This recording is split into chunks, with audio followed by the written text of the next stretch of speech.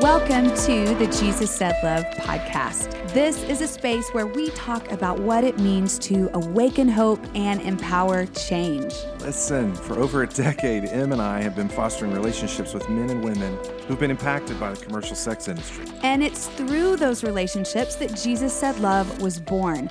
We figured it was time to talk about what this ministry has taught us and is still teaching us along the way. I promise it's going to be a place of conversation and story. And we hope you learn something new. Maybe you see something in a new way. Fun fact, you're going to hear music because Brett and I are musicians. Yep. We can't just talk, Nope. We got to sing and play too. We do. Here's the deal, guys. Our hope is that as you hear these stories, that you'll tap into your own story and that you'll be encouraged to live and love, well, like Jesus. Hey, Emily. I'm already laughing. Why are you? If our listeners could have been here just 5 minutes before, it was like the best pre-show kind of. Maybe we should do an Insta video of our pre-shows. That'd be good. I'm glad to be here today, though. I am too. We missed last week. I was in did. Utah at the basketball deal, and Man, Gus all hit the drama. Yeah, If you don't lots follow of drama. us on social media, you need to, because you get all the real life with kids and sports Do you want to antics. tell the hotel story? Oh, the hotel story or the uniform story? This all happened within 24 hours. Let's start with the hotel story because it leads into the uniform story, which really levels the playing field. So I'm at home. Brett's in Utah with our youngest son and Gus.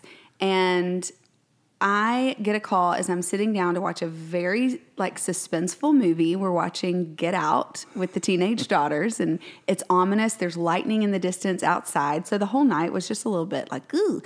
And I get a call at 10 p.m. and from your number. So I'm like, hey, babe, y'all make it to the hotel? And it's Gus screaming on the other end, bawling, crying, going, I can't find Dad. He's been gone 20 minutes and he doesn't have his phone. And he said he would come back, and I'm in the hotel room alone. I'm like, my morbid thoughts kick in. I'm like, he's dead. He's in an elevator shaft. He's had and I said, Gus, what was the last thing your daddy said? He said he was going to the lobby to get some water.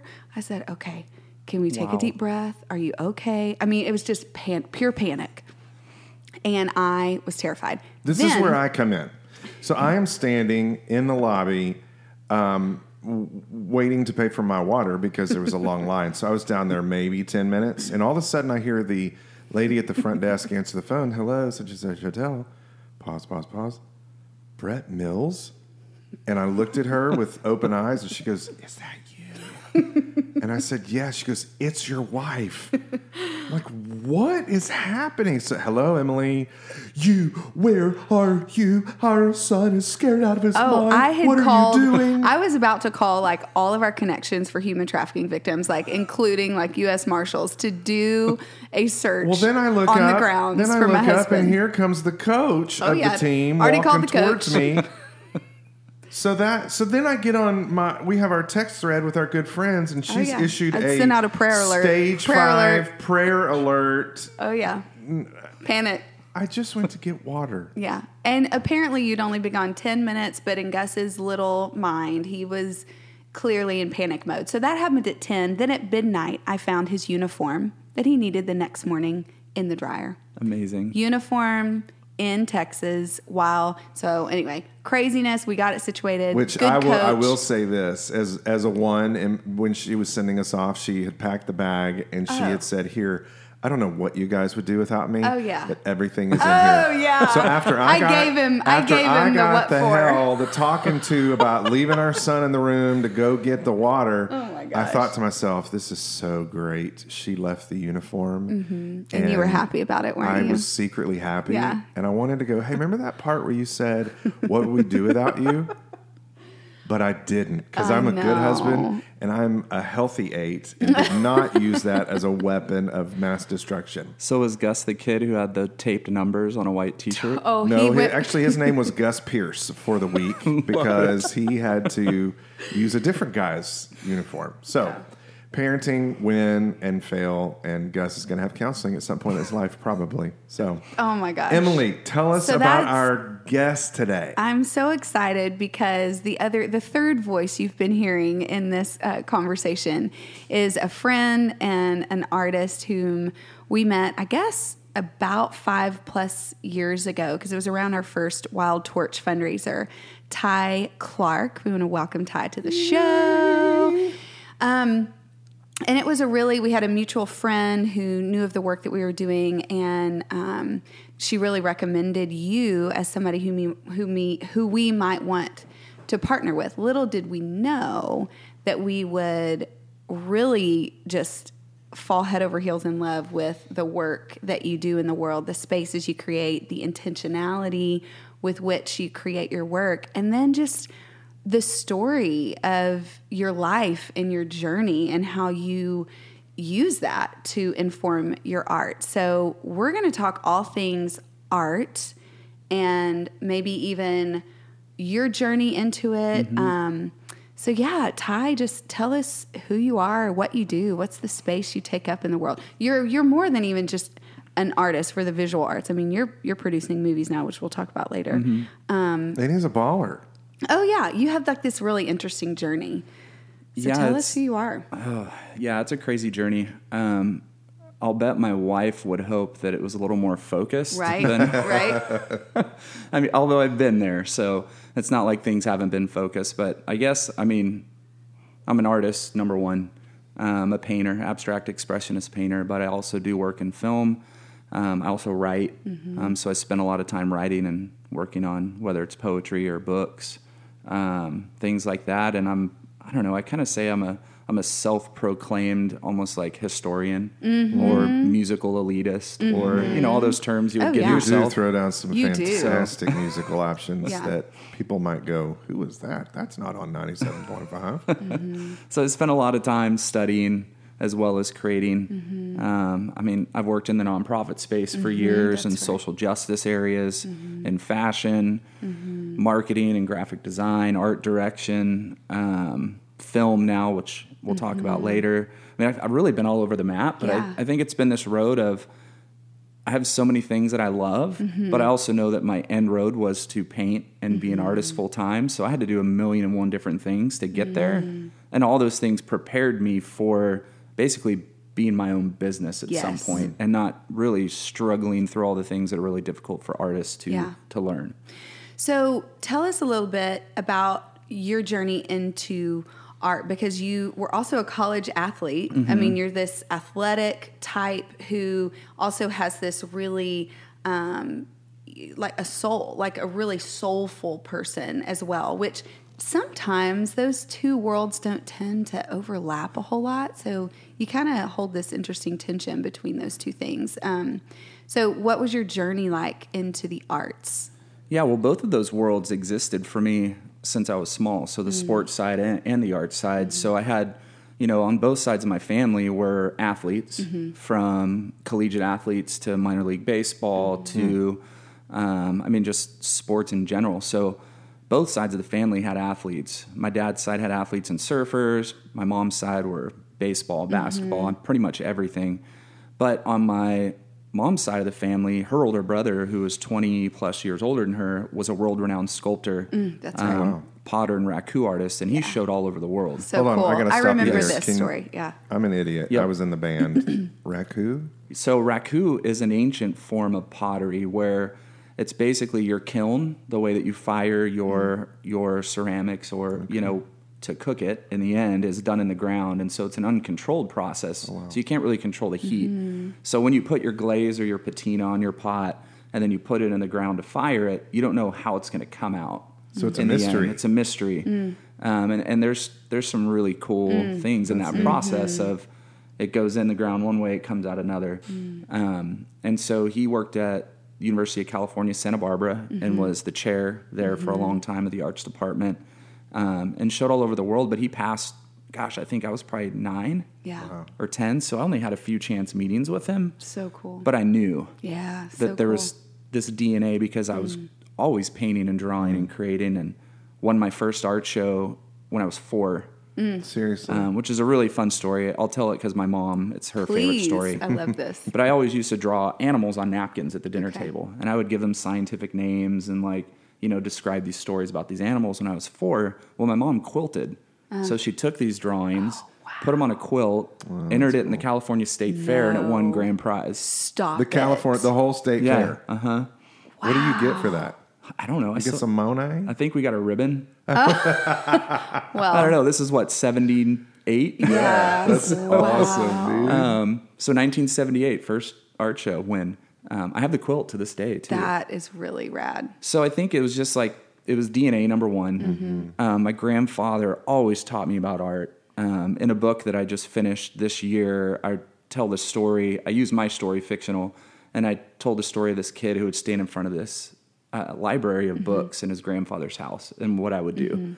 And I remember it to this day and just look at these huge, the coffee table, Smithsonian books and art history of America and world history of art. And he would sit me on his lap and just teach me about art and poetry. Would you say that's why in your own home today it's so important that you have? I mean, I remember the first time I came into your house, you freshly renovated, and there's this magnificent room with books everywhere, but it seems like they're very intentionally placed. I mean, it's they an art color-coded? piece in and of itself. It's No, they're all by genre. That genre. it's amazing Okay. to see, and you've posted on your Instagram Yeah. a lot. It's just so. Do you think that's where that came from? 100%. And I have a lot of his originals. So there's books, Keats and Shelley, and poetry books that are literally late 1700 prints that were my grandfather's, that I still to this day will go in and just open them up and smell because it smells like their house. That's So cool. Wow. What do you think there's a tension that we grow up with between what I believe is an innate, because we're created in goodness and in beauty. So we have a natural propensity and quest for beauty and goodness on the earth. But then the world that we live in is so dominated by performance and success. Sure.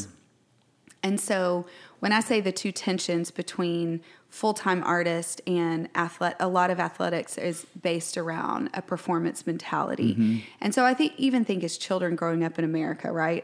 Or any culture for that matter, there's certain standards of performance and what success means. And how do you navigate that? You saw this beauty in your grandfather. You saw this kind of abandonment toward creating and crafting and and then but you also have to work, right? Work is not bad. Sure. Work is good, but then how do we balance that?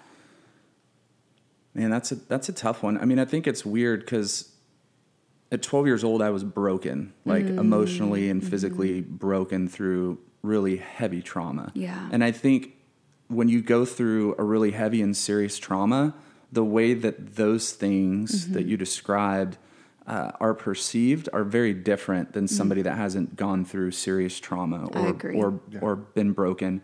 And I think as far as performance is concerned, I never felt like I had to prove anything to anybody. I always just felt like I had to prove it to myself. Yeah. And so there was I feel like there was an extra burden of working harder than everybody else. And I think it's because of that trauma for myself. It was I'm not going to let this get in my way, even though it was constantly getting in my way. Yeah. Emotionally throughout, the next 20 years or so. And so I think when it came to sports and it came to art, I knew my goal and I was going to be the best I could be at either one of them, but I always knew for some reason, as much as when you're a kid, sports is everything, and anything else takes a back seat. Sure. But I always had this thing in my head of I want to write and create art someday, no matter what it takes to get there. Would you say that you felt, and I wonder this too, my childhood is broken in pieces with childhood sexual abuse. And so for me, recovering my story meant constantly pursuing goodness and beauty. And some of that was because I felt so defective in and of something. I'm not going to stop just there with myself. I've got to pursue it somewhere, somehow find the beauty, And would you say that when you were creating art, that there were spaces, even as a child, that while you knew you were good and naturally wired and gifted in sports, that something came alive in you in that artistic space? Man, it's weird that you say that because I think we had opposite ends I'd of love that, it. which Yeah, tell me definitely, about it. we all experience Recover in trauma different ways. trauma and recovery differently. And I think, I started finding that probably in my early 20s, where there was like a pursuit to find beauty and things like that. But before that, it was almost a pursuit of destruction. Okay. Like I was going to work so hard to get there that nothing, family didn't matter. Certain, what I mean? Certain friendships matter, but everything else was wayside. It was like, this is my pursuit and I'll do anything I can to get there. And it was a real destructive process because even though I'm pursuing, like trying to be great at something, because all those other things had no importance, like what's holding you together? Because you can't do it yourself. Like that's impossible. Right. And so not having those things to rely on or to kind of keep me from becoming so fragmented, like it was a road to destruction. And it almost got there. Like I just think to this day, if it wasn't for the God I believe in, like I literally would not be sitting here on this couch today. Right. Did you have a moment? Absolutely. Yeah. Can you take us there? Yeah. I mean, I had severe drug and alcohol and suicidal moments like for a few years. I had some that were, those blackout out of nowhere. You have no idea you're about to do something, but friends were there and pulled you aside and sat in your room the whole night to make sure you were safe. So I can credit, something brought those friends along to be in that room in that moment and to literally sit by the bed until the next day when I woke up. Wow. And then it was a coach. Yeah. That as I was having severe panic attacks and things like, which is pretty embarrassing when you're a collegiate athlete to sit in the middle of a study hall with your teammates and have a full-blown panic attack. Those things that's embarrassing especially for a male. Right. In your male-dominated scene. And it was a coach that basically saved my life. Wow. Luckily, he had a family counseling master's. Okay. And so, he pulled me aside and knew what was happening and just took me under his wing and loved me. Wow. And then, through that, I had a moment. I literally I was in bed one night, and I don't share this too often, but I was in bed one night, and next thing I know, I felt like I was floating, like 2 feet above my bed. And I was drunk. I was a mess, and I just got slammed from this 2 foot above the bed moment into my bed, and I just heard this voice that said, "I'm real. All you know about me is real." And I fell on my face and just wept for hours. And so it was like I wasn't pursuing anything. I was pursuing destruction. Yeah. But I knew if I didn't start making some changes in my life that things were not going to end well. I was going to end eventually. Do you feel like the pursuit of destruction was to numb the pain? Oh, 100%. Absolutely. You don't realize these things until you start going through the healing process. Oh, I did that because of these things. In the moment, you're not thinking, no. Oh, I have this pain. I need to numb it. I'm going to go smoke weed or take cocaine or whatever. You just do it. Yeah. I was just reading this morning. I didn't plan to even use this, but it speaks so much. This morning I was reading from an author that I like, Richard Rohr, and he says monkey minds are constantly self-referential, and that's entirely too small a reference point for any big truth or great love.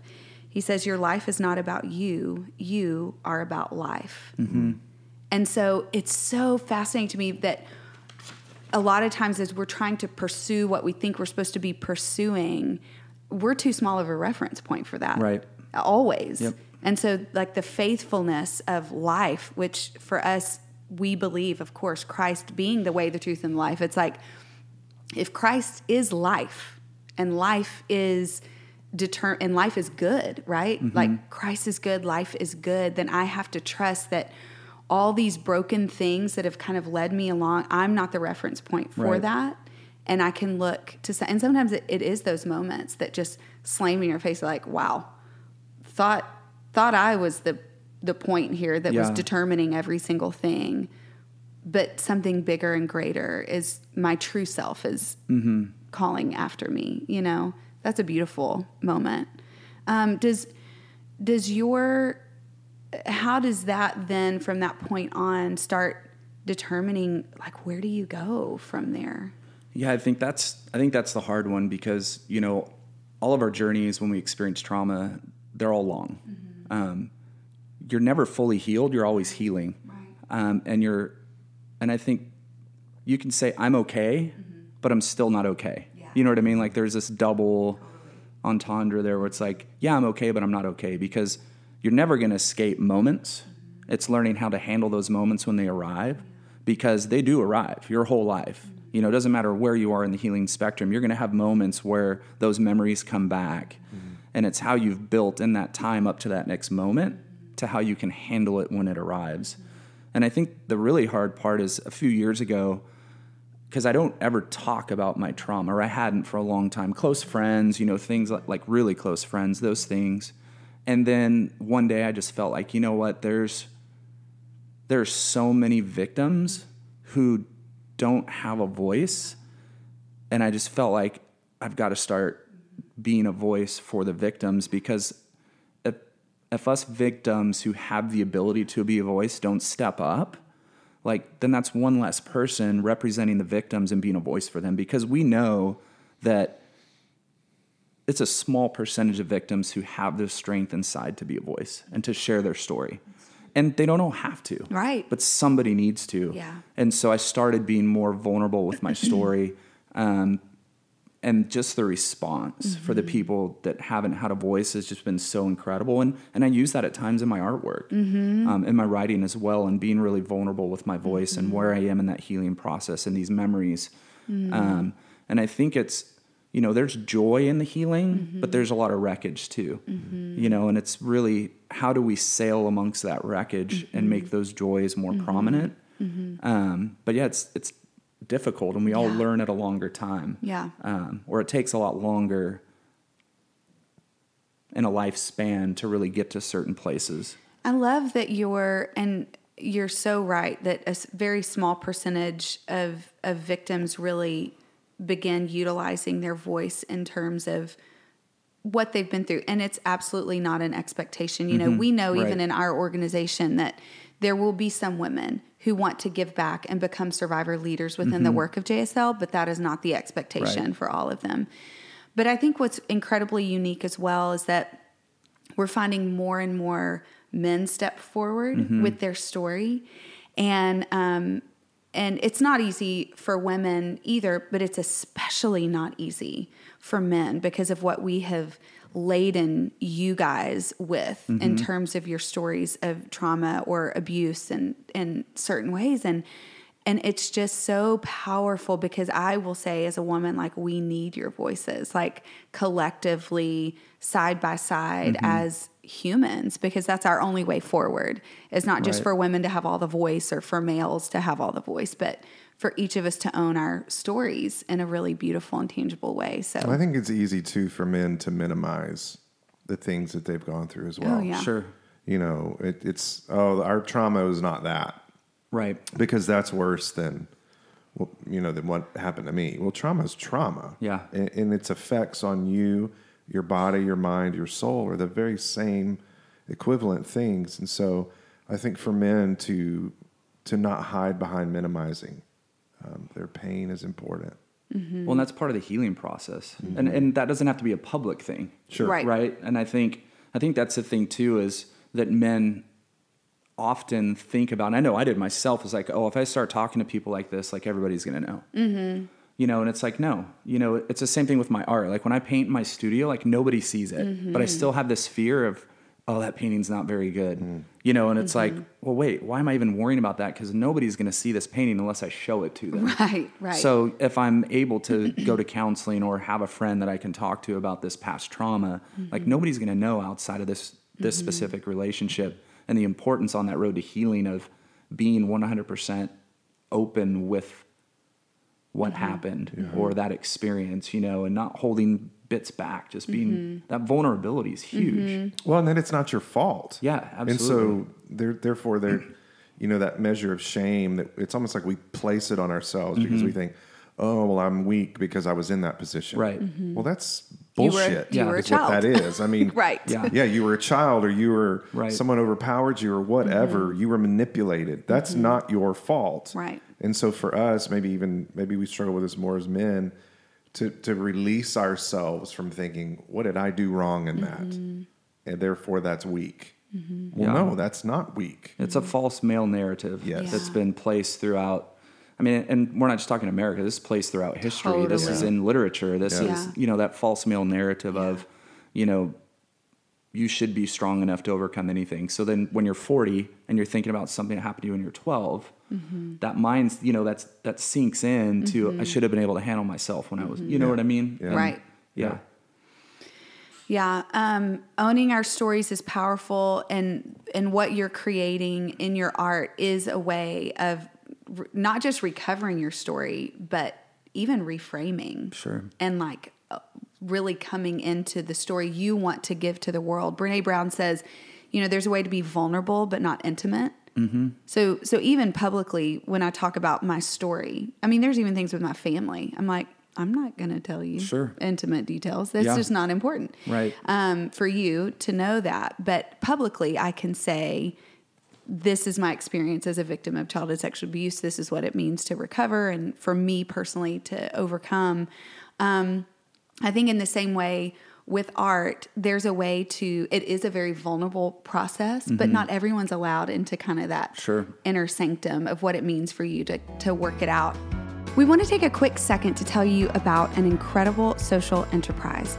Lovely Enterprises is the social enterprise of Jesus Said Love, and its aim is reducing recidivism into the sex industry by providing livable wage jobs and launching micro businesses. So take a listen to Stephanie, one of our entrepreneurs, applying for her Lovely microloan. Lovely has given me the steps and connections that I need to turn my passion into a business.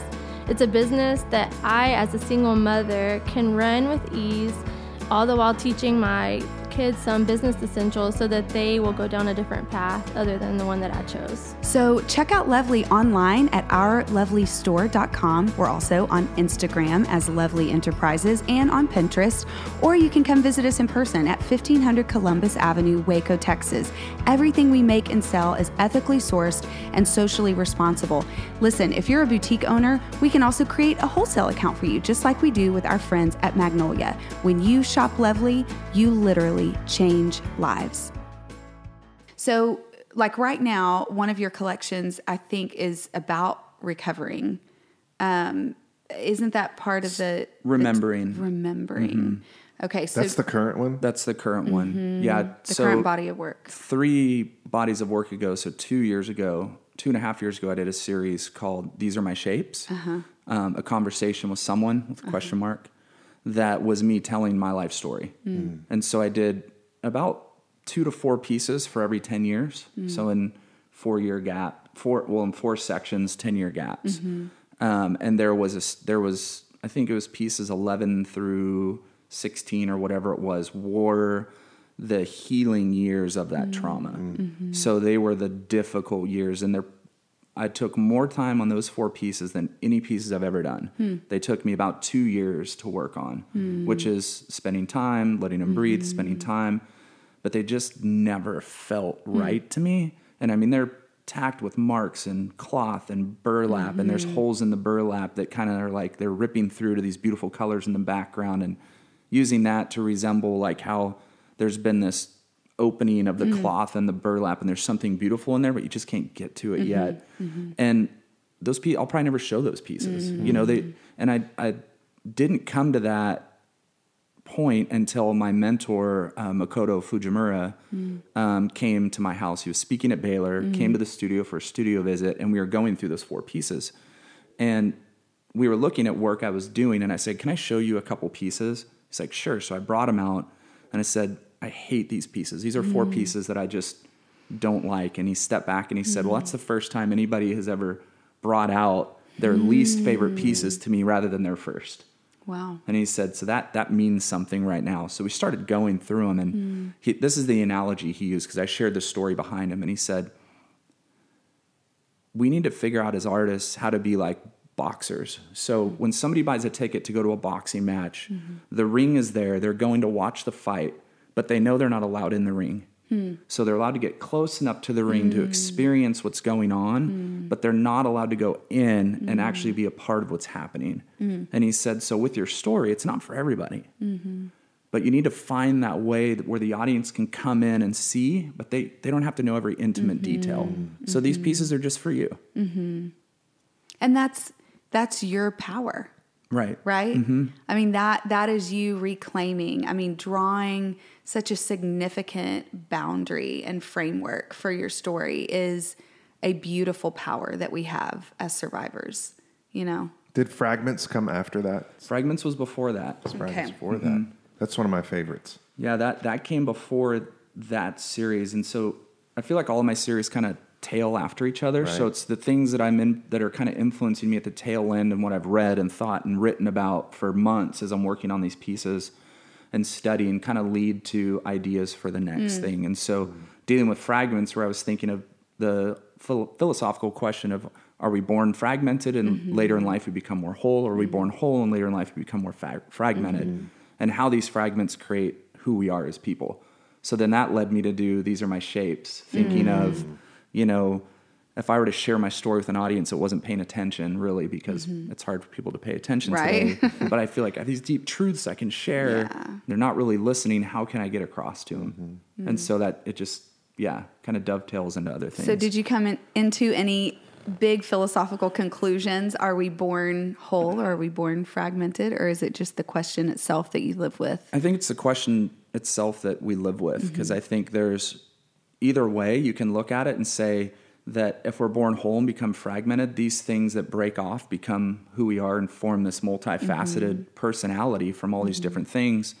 But then if you're born fragmented and becoming whole, it's a picture, of just this healing that can happen because, how fragmented are you when you're born? You can't be too fragmented because nothing's happened yet. But I think the second you're kind of brought into this world, some fragments are already forming. And what we know now about epigenetics and DNA is just proven that trauma does impact DNA. Yeah. Like you are born with a DNA that's already programmed. Well, but either way, in either of those directions, you're splintered. Yeah. You either start splintered or you end up splintered. Yeah. So at the very end, you're pieces. Yeah. So how and why abstract form?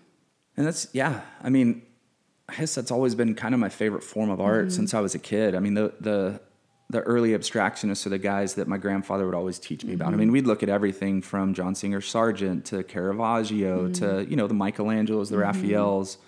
But then, we'd always talk about Gauguin and Van Gogh and Picasso and the early abstractionists. And so, I always knew art. I always knew art history well since I was a kid. But I always drew because I could draw really well. I wanted to make everything seem real. And so as a kid, throughout middle school and high school, I'd do animals and people and figurative stuff, and I'd make it look as real as I could was my goal. And I could do that. And then I got in, one of my high school teachers used to tell me, you need to lose control a little bit because you're a great artist and you have all these different emotional makeups. He could see right through me. Yeah. He's like, you're an athlete, you love music, Yeah. you have all these things. So what you're drawing isn't representational of who you are. You are not a controlled person. Yeah. And I did a few pieces in this last series that are called Love Letters to Mario Ferrante, who was wow. that art teacher. Wow. And he told me, he said, once you pick up a brush and lose control, Ty, you're going to be a great artist someday. What a gift. Man. I wish my piano teacher would have told me that. She kept telling Follow me, the you're music." too free, you need to be controlled. Jeez. Yes. And so, I really wanted to do sculpture and ceramics because of my uncle. And so I felt like I needed to follow his path. So I did that for a long time. And then when I got into college, I picked up a paintbrush one day and started painting on a huge 8-foot piece of wood, and I never turned back. Went straight for painting at that point. And I've dabbled with, stencil art and street art and things like that. But at the end of the day, the abstract expressionists are my soul, because for me, as a writer and a poet, what abstract expressionism is doing is taking color and taking texture and taking form and creating poetry. So it's an emotional dance on a canvas. And I think if you can relay to an audience an emotion through those things, through the movement and the color and the texture and the form in a piece, the same way you would read a Mary Oliver poem, or the same way you would read a Robert Frost or an Emily Dickinson poem, I don't know, to me that's the most powerful thing. Yeah. So you said you picked up the paintbrush and you started painting on an 8-foot piece of wood. Yeah. one of the things I love about your art is the size and the different sizes. It's not just 8.5 by 11 or 11 by 14. There are some obscure sizes, but there's some freaking massive pieces that you do. And, you use those huge paintbrush, where you have to take two. It looks like a water Brooms. hose. Yeah. It's like a paint broom. Do you feel like that very first time attributed to the fact that you like to do bigger pieces? That's a great That may question. be too simplified. No, I've never really thought about it. I mean, I don't know. I mean, I just love painting big. I mean, to me, there's something about just a large scale painting, and it's a lot more difficult to paint a large scale painting than a 8.5 by 11 because the way that a pencil mark, a pastel mark, a brush stroke looks on a small piece of paper, like representational, it's a lot different than a 15-foot scale canvas. So for me, I do a lot of studies and things as well to work out ideas and motion and things. So when I work on like a 20-inch piece of paper and put some pencil marks on it and I really like it, the challenge is then how do I make that look similar to how I want it to look on a 20-foot canvas? I also wonder too, it takes more of your body in a larger piece. Whereas if you're just sitting down, you're using your hand. Yeah. Yeah, it is But a yet physical process that you go through. More shoulder, If you more follow arm, Ty on yeah. Instagram, it is, I mean, you're a physical artist, It's funny. I've had in the last month, I've done a few talks and lectures, and I've had quite a few questions of, you have a basketball and a sports background. Right. And when I watch your videos, you're moving Yeah, you're from the jumping, wall, you're putting yeah. stuff on the ground, you're on your hands and knees, and then you're on the wall again. And, I never really attributed anything to that, but I think, I guess as an athlete, just that motion and that movement, it should take place in my work and how I paint. Yeah. And you I'll really say, put yourself in it. I'll say when you do visit, not just one piece, but a body of work that you have created for the public or for people to view, there is an energy to it. And I have always been attracted to more abstract forms of art, but yours, it does not feel static.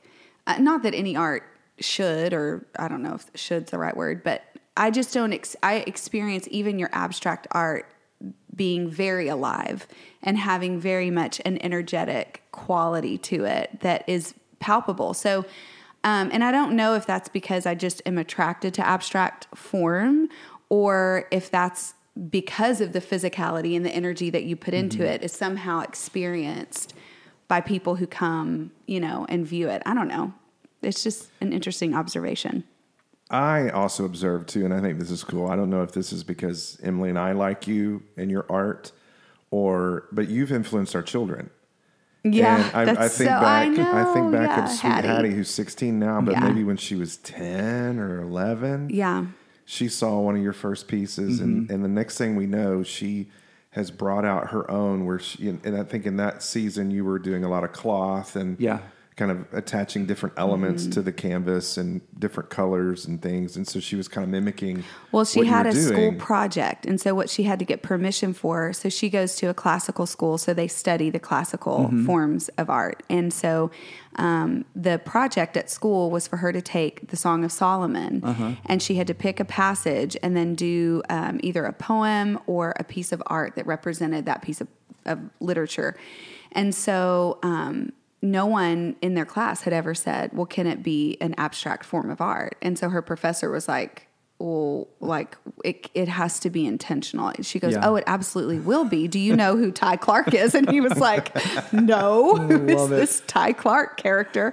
And so she goes, well, all of it is intentional, like all the pieces of cloth. And he goes, oh, okay. So you mean when it says the rubies or diamonds or whatever, then you would take some form of that and put it in. And so she did. She created and got a great grade on it. But it was really cool to see that influence. I mean, those are the moments for me that like make,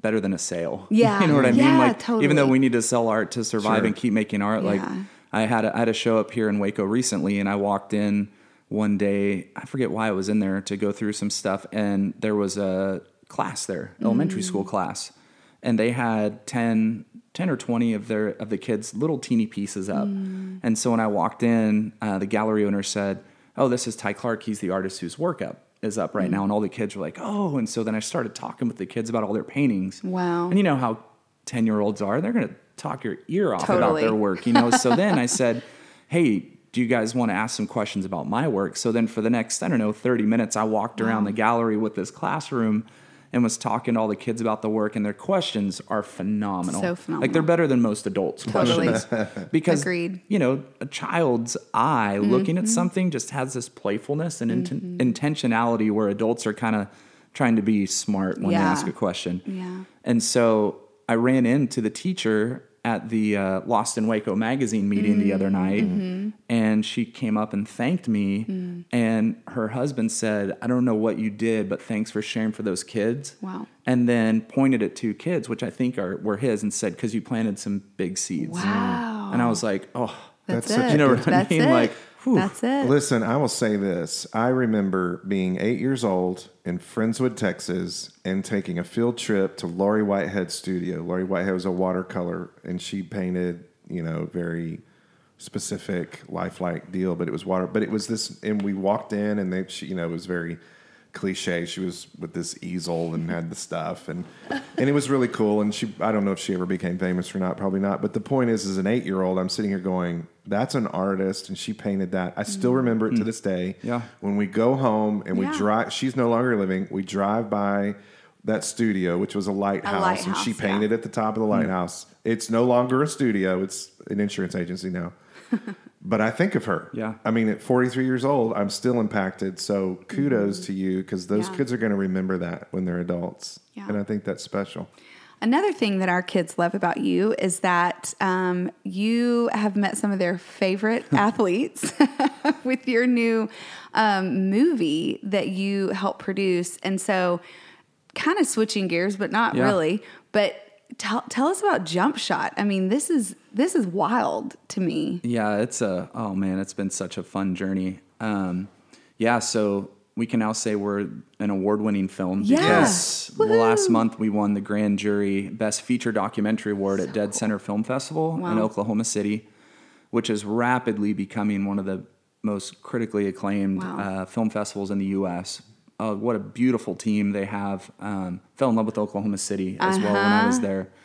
I came on, let's see, Jump Shot is a 7-year passion project of one of my best friends, Jacob Hamilton, who's the director and the creator of the film. We became friends about, 6-7 years ago in Austin, when we were in Austin.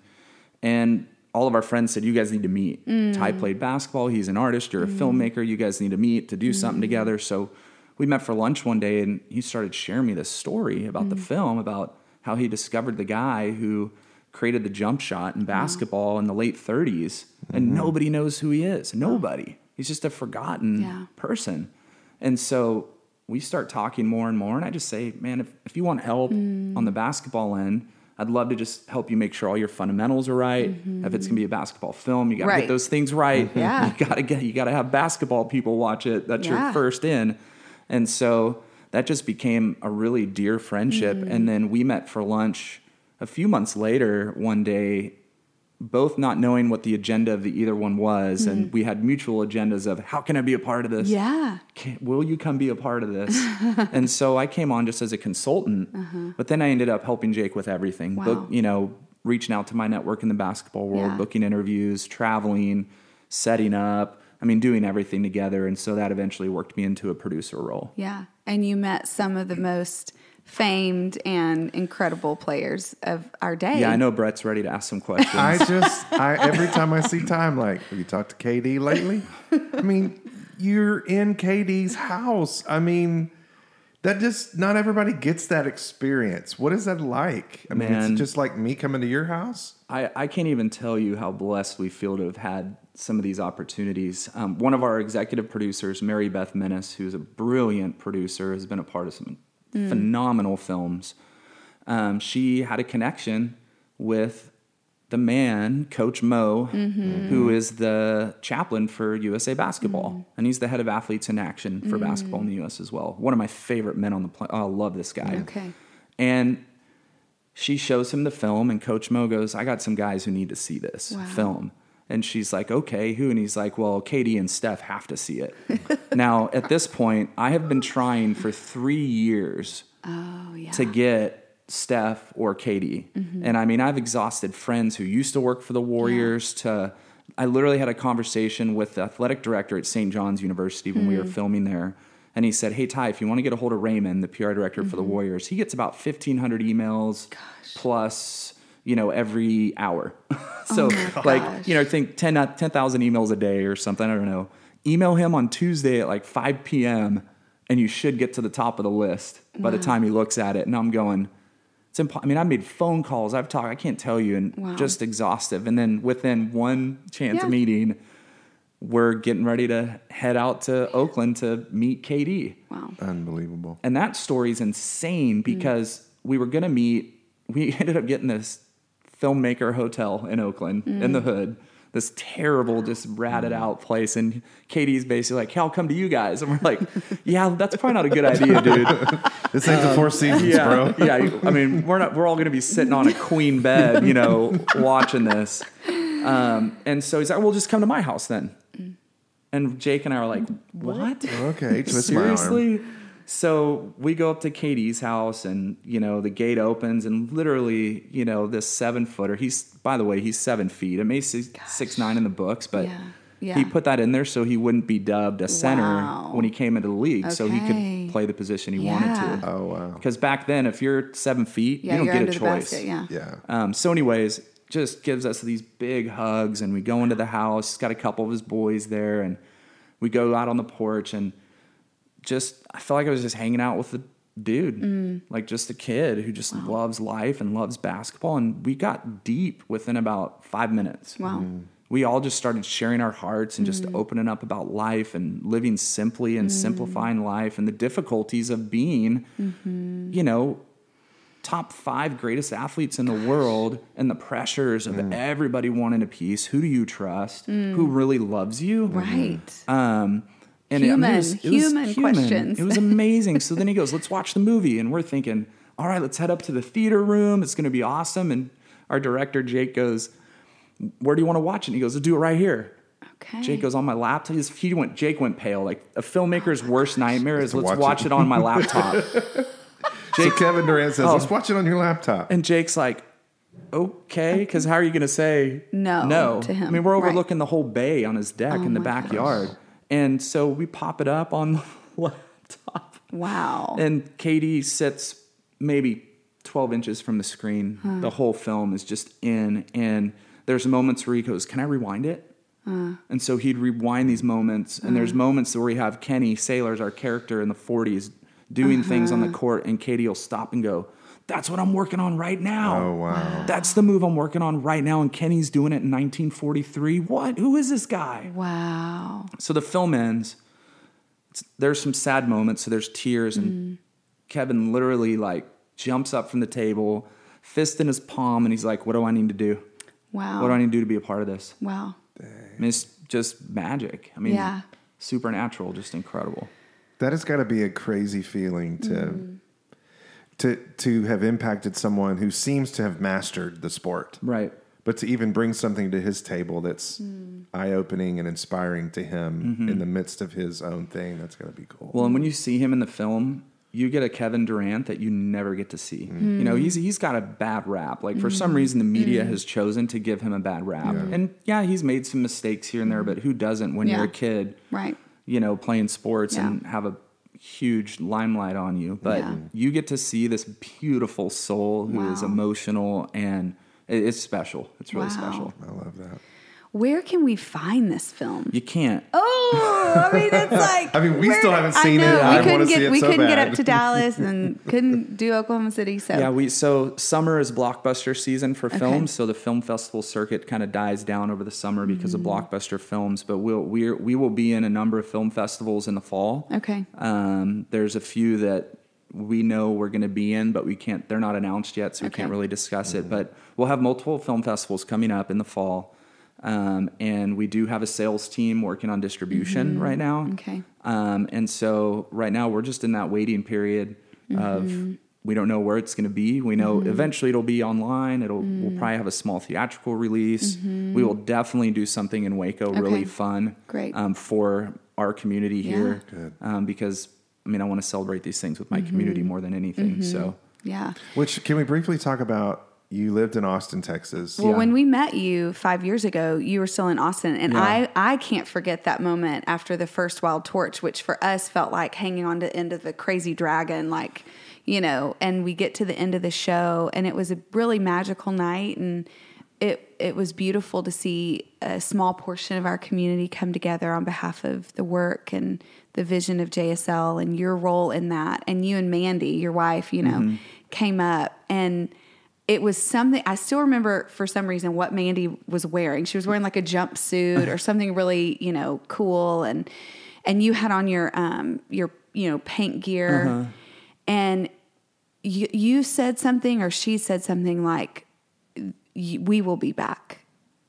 Like you will see us again. There was something that happened. Well, you guys were a huge part of night. You guys were a huge part of getting us to Waco from Austin. There's a few people here in town that we've gotten to know over the years, from the Peel family to Blake and Kimberly Baston. Like there's just numerous kind of relationships we've had with our fashion brand, and then with my brand Kamek in Austin, and so we've come through Waco and experienced life here in little ways. And I think, because Mandy ran into you at the WCon up in Denton. Yes, that's correct. Which was kind of like, because we grew up together, which is weird. Mandy, Emily, and you guys ended up growing up together. So weird. And so there were these little inklings of like things that were being sprouted of like, as we were starting to consider a move from Austin, because we wanted to buy a house, which we had never done. Yeah. And we wanted to build my new art studio on the property. And you're not doing that in Austin. Yeah. And we didn't want to live in Round Rock or anywhere. It's like, you wanted to be in a heart. Yeah, we wanted to have community. Kind of I couldn't just move to a small town that didn't have a university. Yeah. Because I want to be in a place where there is new thought and there are young minds existing as well.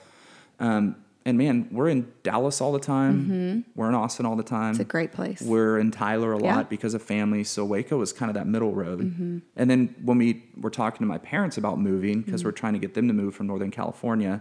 That sounds really sad. Trying to get your parents to move to Waco from the Sierra Nevada mountains. Oh my gosh. They didn't want to move to Austin. They didn't want to move to Hawaii, where my brothers are. And when we said Waco, it was a resounding yes without any thought. So insane though, right? Yeah. It's just, that's amazing. I'm so thankful. I'm so thankful you guys said yes, and really the shape that you have brought to our culture and brought to our community. It's been really, really cool to see kind of who is being brought in to develop where we build from here and how we grow. So if we can't see the movie yet, we can follow you on Instagram. And you're Ty Nathan Clark. Ty Nathan Clark. And then Jump Shot is Jump Shot Movie. JumpShotMovie.com. Okay. And you can find that on Instagram too. And website, can we see your art on your website? Where can we find you? TyNathanClark.com. TyNathanClark.com. And everything that's on my website is on Instagram. Yeah. Okay. And I'm open. I have conversations regularly with people on Instagram. So I'm and always... it's you they're talking to, not some rep. Always. Not some... Yep. I'm always talking to young artists and established artists and people with questions. And I love discussing art. So. And anything new you'll be posting up there as far as like we can follow kind of even your work, and that's one of the cool things. So you can follow Ty's process as well. And if nothing else, if you're like, well, I don't like art, or you buy your art at Kirkland's, which don't tell anybody that because that's gross. But if you like really cool Instagram accounts, you need to follow Ty, because he just does crazy cool things like float through the air.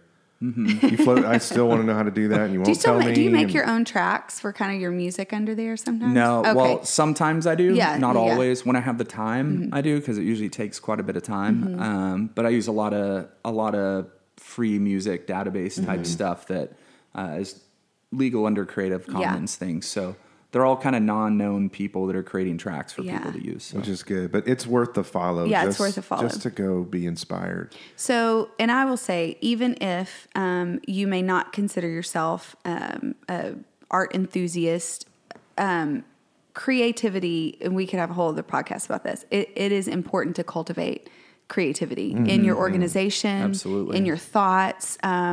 These are and artists really, even historically, are really agents of change and new thought in culture and how cities transform and history transforms itself. So creativity is something to be valued. And so I think it's so important just to learn from other creatives. What does it mean to you? This is always kind of our last question. What does it mean to you? We talk a lot about awakening hope and empowering change. So you could take awaken hope or empower change, but what does it mean to you to do that as an artist? Man, I mean, gosh, there's so many things, but I think, number one, being a voice, I think is the strongest thing because like we talked earlier, there are a lot of voiceless people, people who just don't have it inside to be a voice, but yet I think we all have it somewhere inside of us to do that. But some of us have experienced things that really have pushed us down to not even wanting to enter that realm. And so I think being a voice for those people, for individuals in the arts that, I mean, the arts are a very introverted group of people. I'm not introverted, but a lot of my friends are. And so just being able to step out and take responsibility for things, even if sometimes it hurts me because it's protecting others, I'll do it. I don't really care. I mean, this life is short enough as it is that, you know what I mean? Sometimes you have to take some risk yourself in order to support people that can't jump up and support themselves in certain ways. And then I think being involved in everything. I mean, it's hard here in Waco because we don't have a vibrant city arts culture, like a Dallas and Austin, Houston, and New York and LA. It's, I would say it's less than small right now. I think it's more individuals doing things than any really organized thing. But there are a number of us in the city that have really started to take those things on our shoulders and say, let's get together and start creating this and see what happens. Because at the end of the day, there's no plan for it. Right. Every great arts culture happened differently. There's no recipe, but it all starts underground. It does all start on the ground level in the community, in backyards, in small places, bringing the community together. And at the end of the day, it's making people comfortable within that because art, for some reason, to people is uncomfortable. And so it's finding ways to make it comfortable enough to have conversations because not all art is comfortable. Right. But you can have comfortable conversations around it, whether you like it or don't like it. The existence of those conversations is key, and there's some of us that are really trying to bring that into I love play. that. And I see that. I see you partnering and connecting and showing up for things like even analog and things like that are just these conversation pieces that are starting at the ground level that's really, really beautiful. That's empowering change for sure. Last question, because we didn't get it in earlier. Is there an Enneagram number that you identify with? Yeah, I'm a 4. A 4. Yep. I love it. A 4. Ladies and gentlemen, thank you, Ty. Yes. You are No, an thank you, inspiration guys. to us, and you're a gift to the world. Yeah. Appreciate you being here. Hey, any chance to hang out with you two is awesome. We love it. Well, thanks for tuning in, guys. And we just want to remind you, if you've got questions, to email us at Emily@JesusSaidLove.com and Brett with 2 T's at JesusSaidLove.com. Don't forget to like us on iTunes. You can also listen on Spotify. Leave us a review. Give us your questions. Follow us on Instagram. All the things. Go to the website, JesusSaidLove.com/podcast, and you can find notes from this episode, pictures. We'll put some links to all of Ty's greatness, and you can go see his work. And we might even find that picture of that painting that Hattie did, so you can see it and compare. Yeah. And if you like hers better than Ty's, let us know, and you can bid on it. Anything's for sale. Oh my gosh. Thank you for joining us today, and as always, remember to share love. Hey, thanks for joining the Jesus Said Love podcast. We are so glad you have chosen to awaken hope and empower change with us. We want to remind you to subscribe to the podcast on iTunes and leave us a review. Yes. Because your voice matters. It's how we get this message into the world. And lastly, be sure to follow Jesus Said Love on Instagram and Facebook for up-to-date info. And visit the website at JesusSaidLove.com for how you can join the JSL fam. Until next time. Share the love.